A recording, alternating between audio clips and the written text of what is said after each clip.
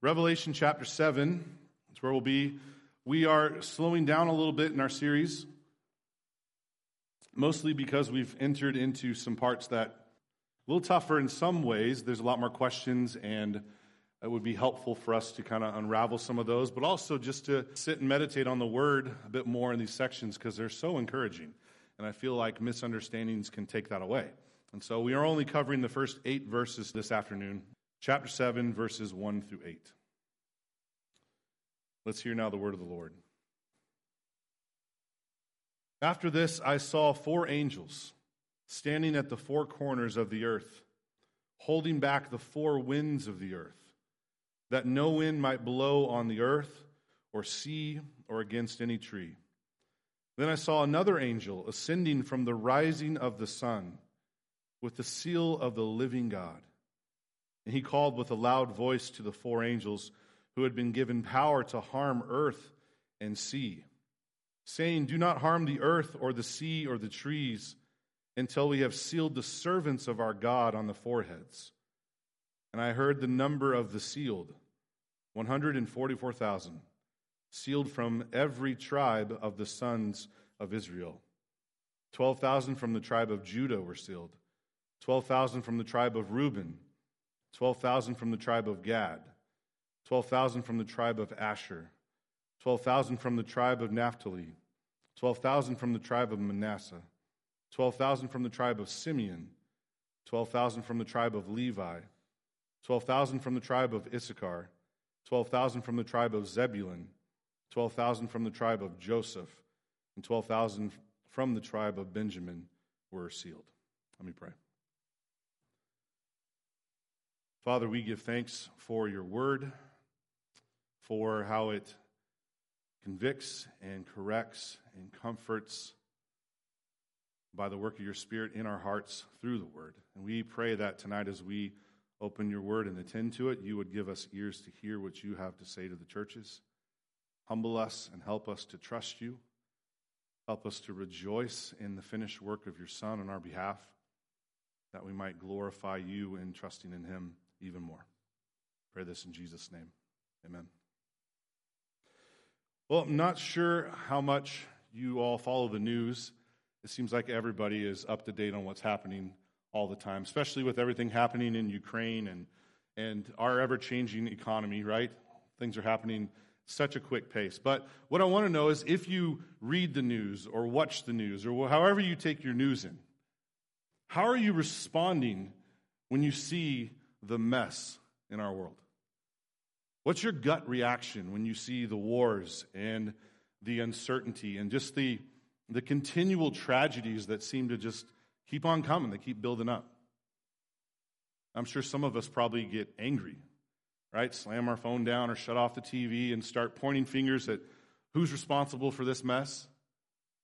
Maybe some of you get hopeless or sad, maybe even a little fearful, longing for different days, good old days, right? When gas was below $5 a gallon, or just there was a semblance of peace in the world, or a hope that things would actually get better.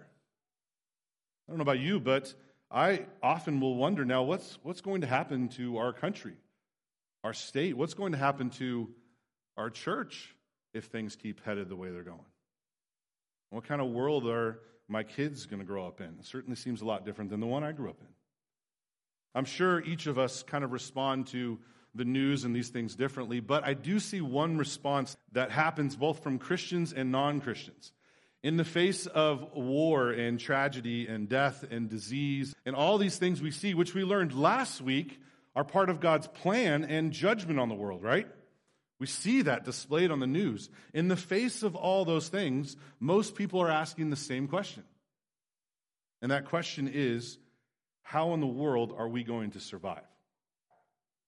How are we going to get through this? How are we going to endure? Or in the words of Revelation, chapter 6, verse 17, who can stand?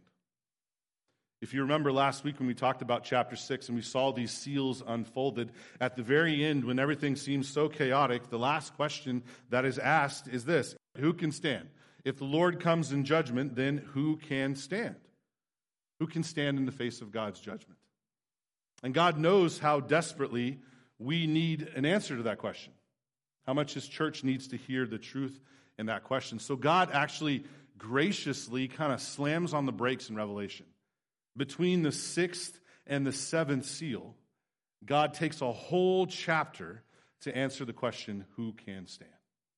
Who can stand in the face of God's judgment? And really the simple answer to who can stand is those that have been sealed by God. But then that brings up a whole other set of questions, right? What does it mean to be sealed? What does that look like? And that's what I really want to focus on today. So in these first 8 verses, I want us to answer 3 questions about what this seal is. Really, the first question is, when does the sealing take place? The second is, who is being sealed? And the third is, what is this seal? So when does this take place? Who is being sealed? And what is this seal that we're talking about? I hope by the end of this, you will be encouraged, greatly encouraged, to know that you can stand in the face of judgment in Christ. So let's talk about when. When does the sealing take place? Verse 1 in chapter 7. We kind of get our answer almost in the first few words. After this. Now we look at that and say, well, there it is, right? It's just the next thing that happens. Chronological order, right? A lot of people believe that about what's going on here, but that's not necessarily what's going on. Keep reading. After this, I saw. So not after this, something else happened. It's after this, I saw. This isn't a sequence of events. It's a sequence of visions. Now, that vision could happen right after this, or it could have happened before. It could happen way past chapter 6. But we don't really know from these few words. But I want you to think about this not necessarily as chronological, because you'll see in the next few verses that it's not chronological. It's actually a vision of the past. Keep reading, verse 1.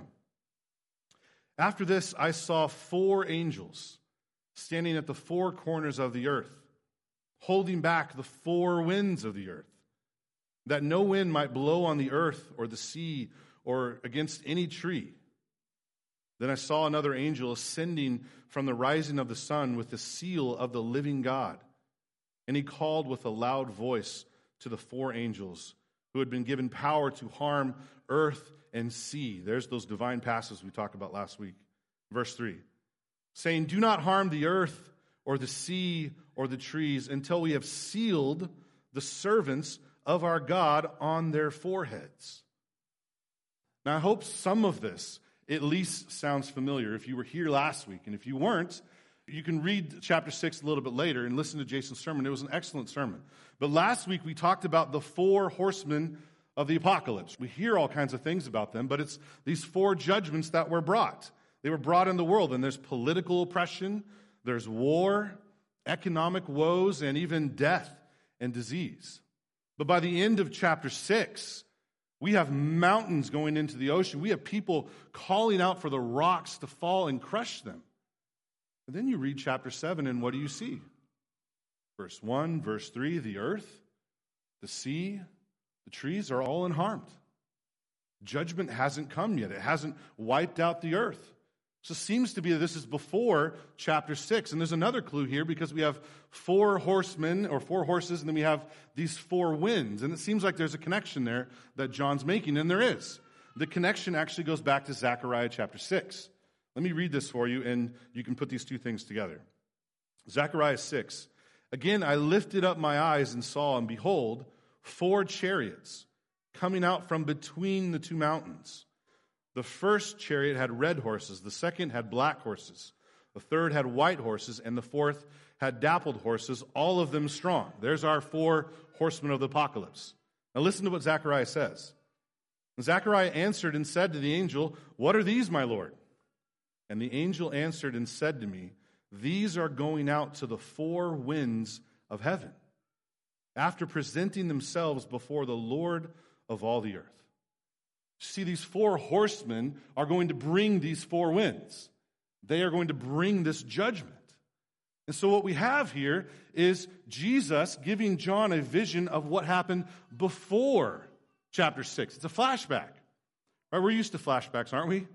In TV shows and movies where you see a character act a certain way and then you get a flashback to their childhood where they learned something or something happened to them that explains what's going on there. Why would there be a flashback in chapter 7? Because at the end of chapter 6, you get through that thing, and the expectation is you read that and think, no one made it. No one's going to survive this day of wrath.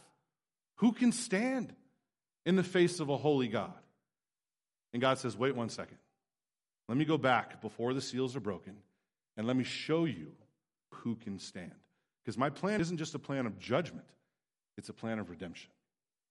And that's why God graciously gives us this vision. So we've seen now when these things are happening. Let's talk about who are the ones that are being sealed.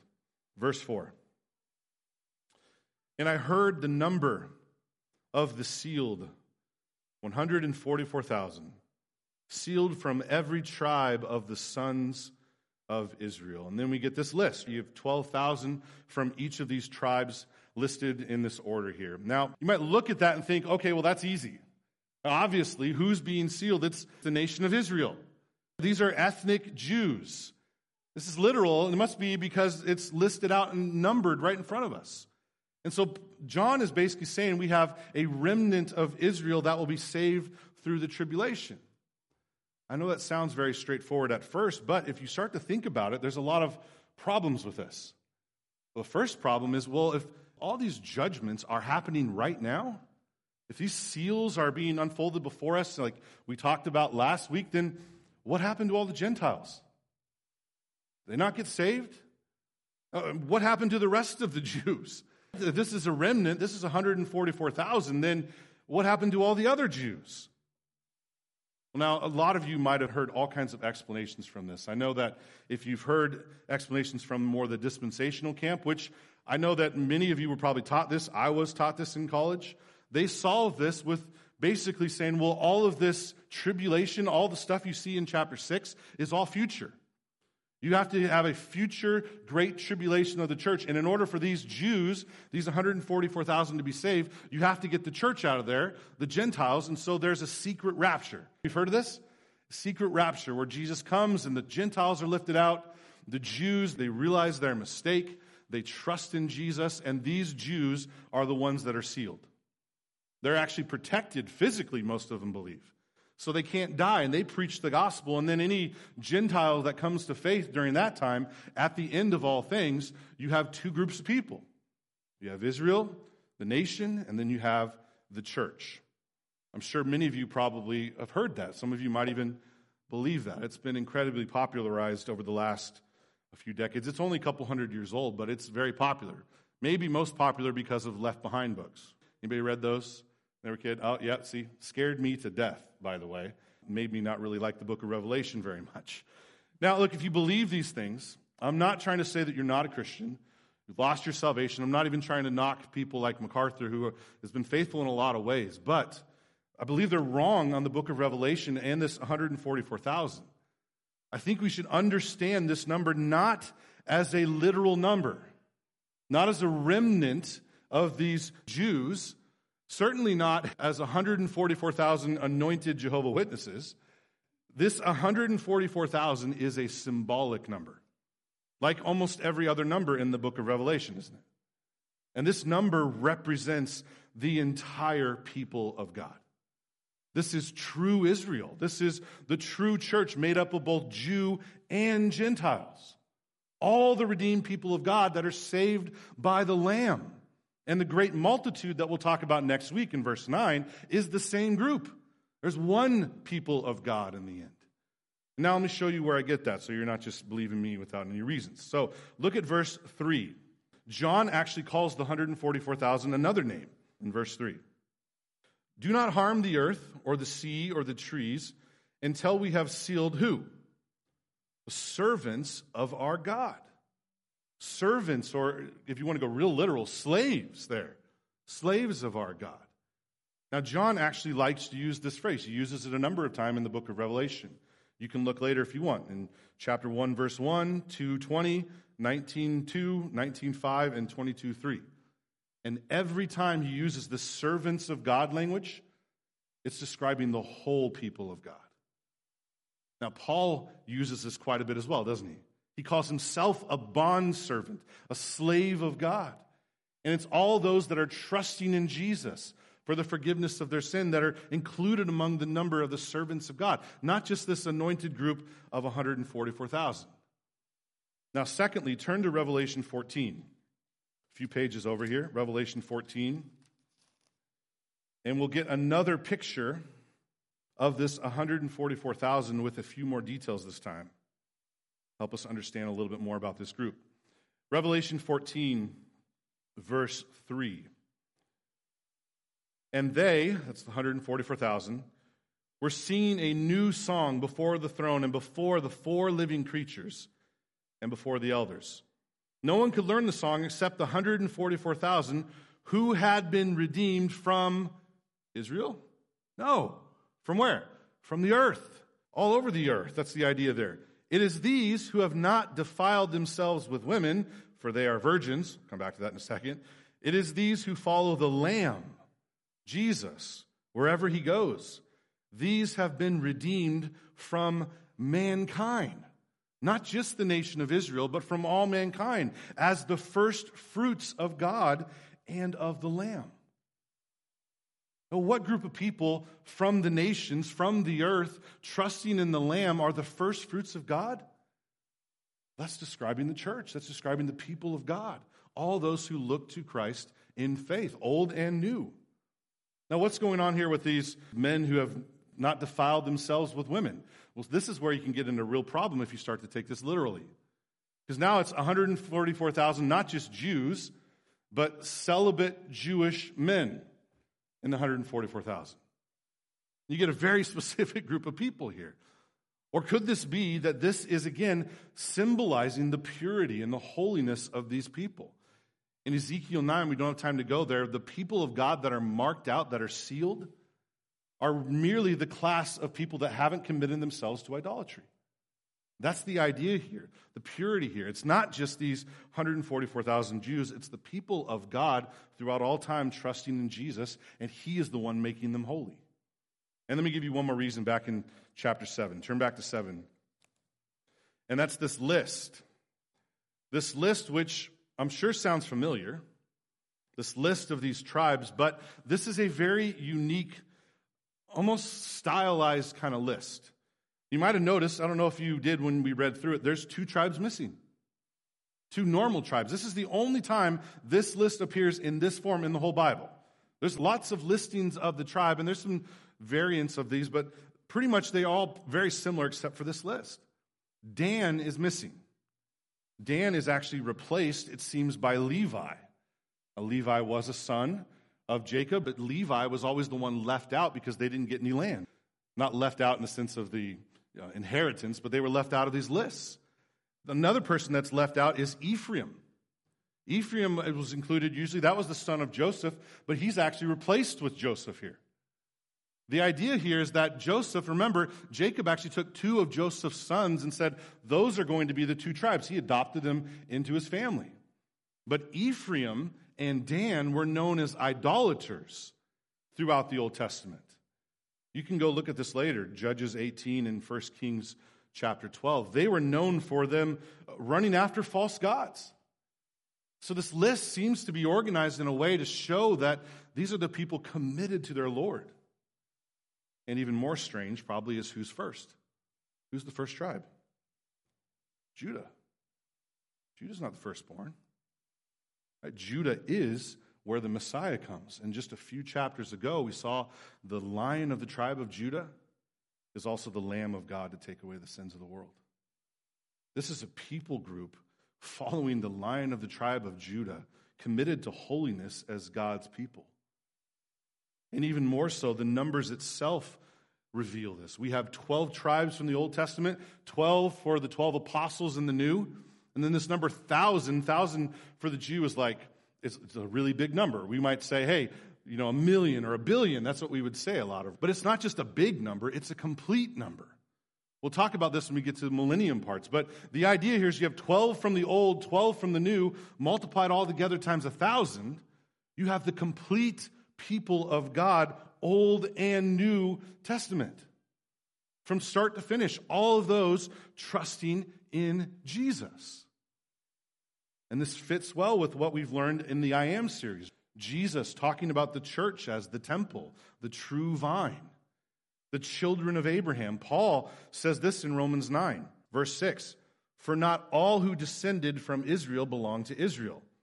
Not all children of Abraham belong to Israel as well, are his offspring." Well, who are they?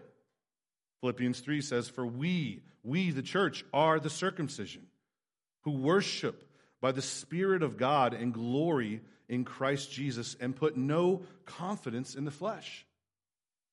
Paul gets really explicit in Galatians 6, verse 16, where he calls the church the Israel of God. Now, I didn't want to just do an apologetic here and defend this, but I know we have a lot of misunderstandings about this, but I hope you can see this group, this 144,000, is the church, but not just the church. I hope when we read this list that your mind went all the way back to Numbers. The last time we saw a list like this, listing the tribe and counting the people, what are they doing in the book of Numbers? They're counting God's army because they're headed into the land of Canaan to take on these pagan idolatrous nations. This is a picture of God's people in the wilderness. It's a picture of the church militant. God's going all the way back and saying, I'm going to seal my people so that they'll survive the judgment. They'll survive the wilderness. They'll survive this chaos that we learned about in chapter 6. And I'm going to seal them where this won't harm them spiritually. Doesn't mean that they won't die or they won't be harmed physically. We have martyrs. But the idea here is that this tribulation, this judgment, will only serve to sanctify this people. This is what God's promising here, is that his people will make it through. They will be able to stand. They will make it home, safe and sound and looking just like Jesus. Now, how exactly will they do that? That's where we get into what this seal is. And first, let me talk about a little bit of what the seal is in the sense of what it does. Sealing in Scripture actually has a lot of different ideas. This image brings up a lot of things. One of those things, probably we're most familiar with, is authentication, ownership. We seal things that belong to us.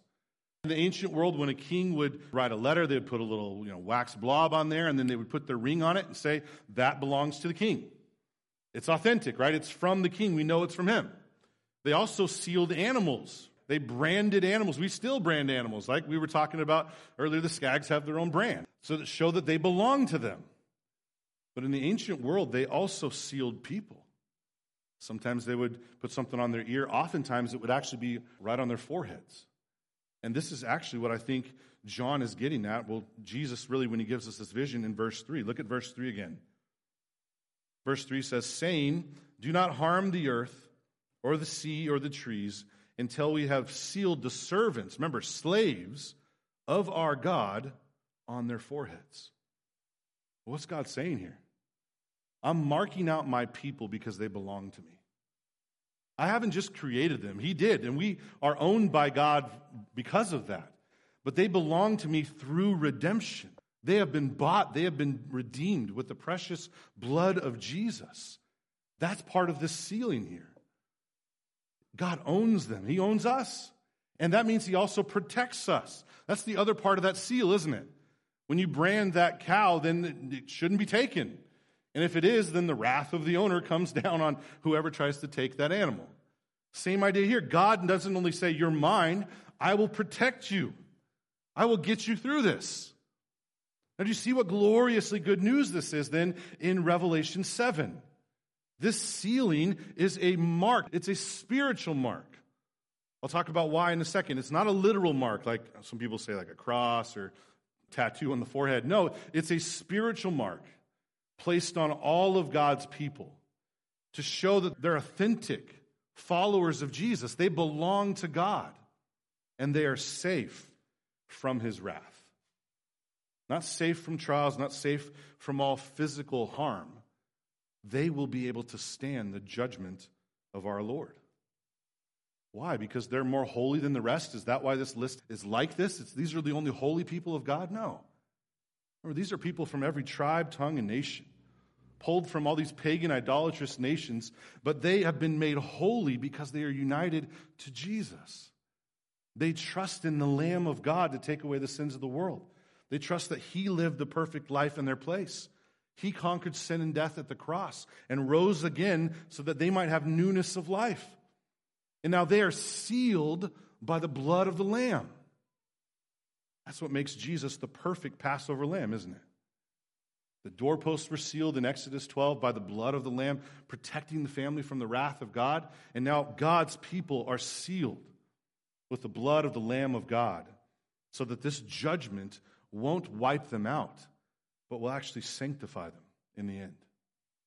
So what is this seal? Well, the simplest answer I could probably give is it's the name of God. It's the name of God. Revelation 14, verse 1. I don't have to turn there. Let me just read it to you.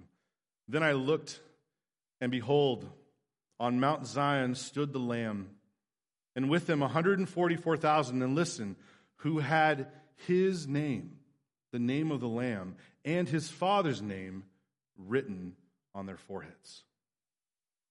In Christ, God has put his name on us. This is what we see in baptism, isn't it? It's not just a place where we confess faith. We talk about our profession of faith and we have this cute little ceremony with pictures. It's a naming ceremony. We're baptized in the name of the Father, the Son, and the Holy Spirit. You receive the family name. You've been adopted into the family of God. This is why I love to talk about even earthly adoption so much. And I think even of my son Finn, who's, at one point he was not a Horner, but now he will forever be a Horner. He has our name. He will have the family inheritance one day. He's protected. He belongs to us. That's just a little taste of what we have in Christ. We've been given this family name, but not just a name. Ephesians 1 says we are sealed with the Holy Spirit. The Holy Spirit, who is God. Ephesians 1 verse 13 says, in him you also, when you heard the word of truth, the gospel of your salvation, and believed in him, you were sealed with the promised Holy Spirit, who is a guarantee of our inheritance until we acquire possession of it to the praise of his glory. God has given us his Spirit to mark us off as his own so that we can endure to the end. The Spirit is the deposit. It's the down payment on our inheritance. It's the taste of what's to come. And it's a guarantee that we will stand in the face of judgment if we are in Christ. Do you see how glorious this is? Yes, we live in a fallen world. Yes, we face trials. Yes, we struggle and we can feel so insecure, so vulnerable, and so uncertain about what the future holds. But in Christ, you have been given the very name of God, adopted into his family, sealed with the precious Holy Spirit. And we're not in heaven yet. We experience all kinds of trials. But if you're in Christ and you have been sealed, you are just as secure as if you were already there. That's the hope we have.